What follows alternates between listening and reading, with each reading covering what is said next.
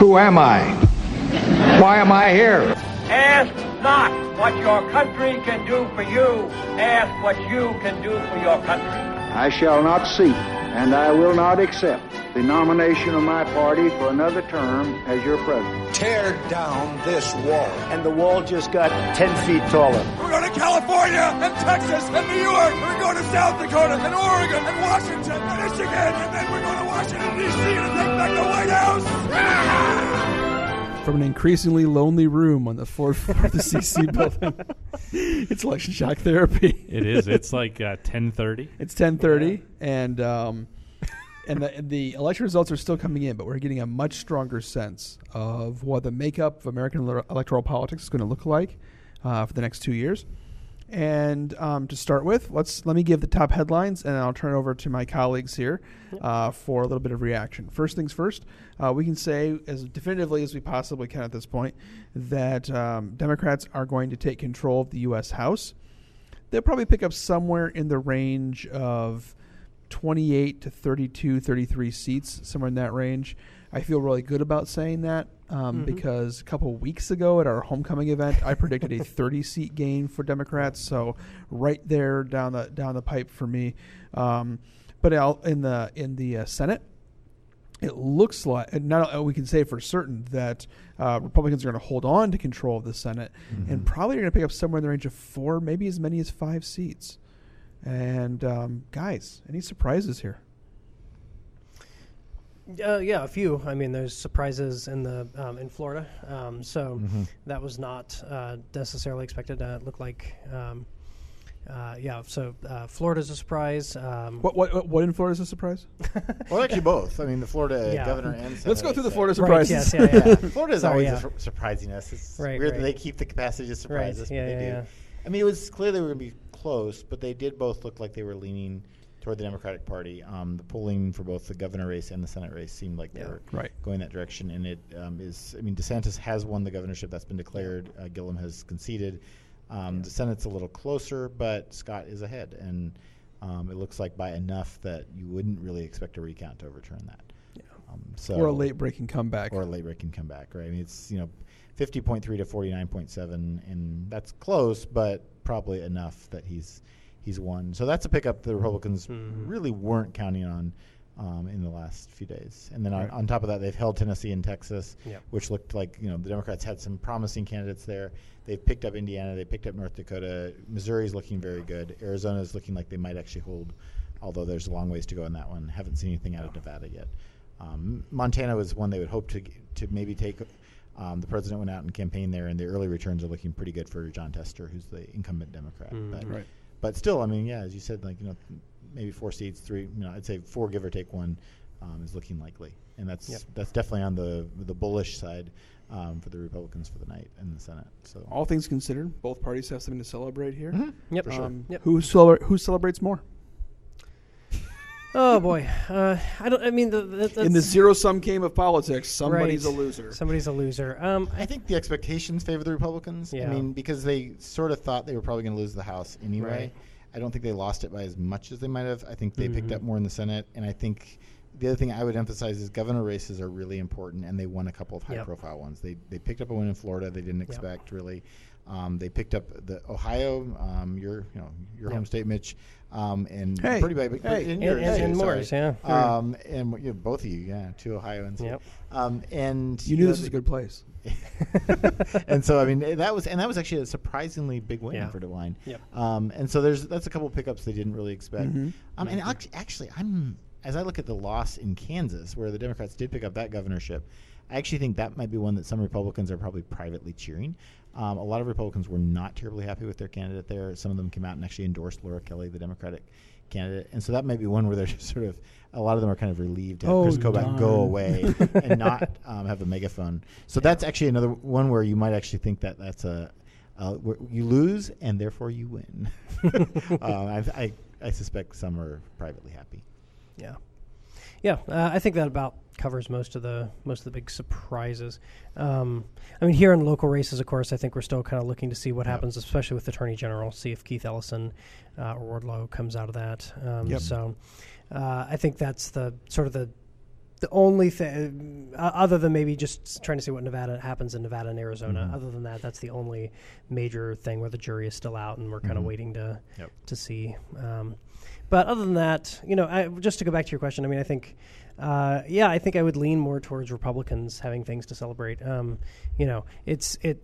we've been saying, it's no great thing to have the midterm, to have the midterm law in your favor for the Democrats in terms of picking up seats in the House. That's what happens every time. And for the Republicans, they've won some contested seats, and so that it feels much more like, once again, sort of a Republican night in that way. Yeah. Yep. It's a Republican night, even though they did lose control of one of the chambers of the legislature. Right. And it does give the Democrats a lot more options going forward. I mean, they can launch investigations of the president. They've already declared their intent to do that. Yep. It gives them a lot more power in terms of sort of what they can do in Washington. Yeah. But the Republicans, again, I think they win the expectations game because I think they perform better than expected. Yeah. Everyone pretty much expected the Democrats to take the House. Yeah. And some people were, hoping for a much larger takeover. I think that was always kind of unlikely. But again, if you're hoping for that, then this is disappointing, right? Right. I mean, 30 seats is disappointing if you were hoping for 60. Right. Yeah, it's going to be interesting to see. And I think this is sort of time will tell, I think, as to whether tonight was a big victory for the Democrats. We may look back in 2 years and say this was a huge victory for the Democrats, depending on what they can actually turn up in their investigations. Right. If we look back in, a year from now or 2 years from now, and we say, well, because Democrats won tonight, they were able to get into Trump's tax returns and found whatever they found. Or because they did this, they were able to actually uncover evidence of, wrongdoing in terms of, contacts with Russia or something like that. So if they're able to actually turn up hard evidence as a result of being able to launch investigations, then we'll look back and we'll say, this evening was a disaster for the Republicans. I mean, it was sort of the beginning of the end of the Trump presidency. But it obviously we won't know that for another year, 2 years. Right. And in some ways, this might actually be advantageous for Democrats in terms of the investigative power, because had they taken control of both the House and the Senate, there might have been pressure to rush investigations, to file, there might have been pressure from the left wing of the Democratic Party to file articles of impeachment. Yep. And with just one of the houses, they don't have that sort of pressure. The Senate's not going to go along with them with anything. Right. So this is a matter of simply providing oversight and investigation. Yep. Yeah. And the flip side to that, I would say, and this is the sort of counter narrative to the one Mitchell just outlined for us, is you could also think about it that this could be a great thing for the Republicans that the Democrats did pick up the House, right? I mean, if you're President Trump, this gives you the chance now for the next 2 years to have someone to blame, right? And you haven't had anyone to blame really for this not getting done. I mean, there's people he's tried to blame the media and people like that, right? But in terms of the government, I mean, you've had Republicans controlling the House, Republicans controlling the Senate, Republicans controlling the presidency. You should get things done, right? And when you don't get things done, it's because your party can't get things done. Now he has a very convenient scapegoat. Yep. The other party controls the House of Representatives, and so anything that doesn't get done, you can always blame them, right? And say, you didn't work with me. You were thwarting the will of the American people, my attempts to protect them, and so on and so forth. Yeah. So I could see him really trying that strategy. I mean, run hard against a kind of do-nothing House. I mean, it's the Harry Truman strategy. It's been the Barack Obama strategy. It's an oft-used strategy. Bill Clinton in '96. Yep.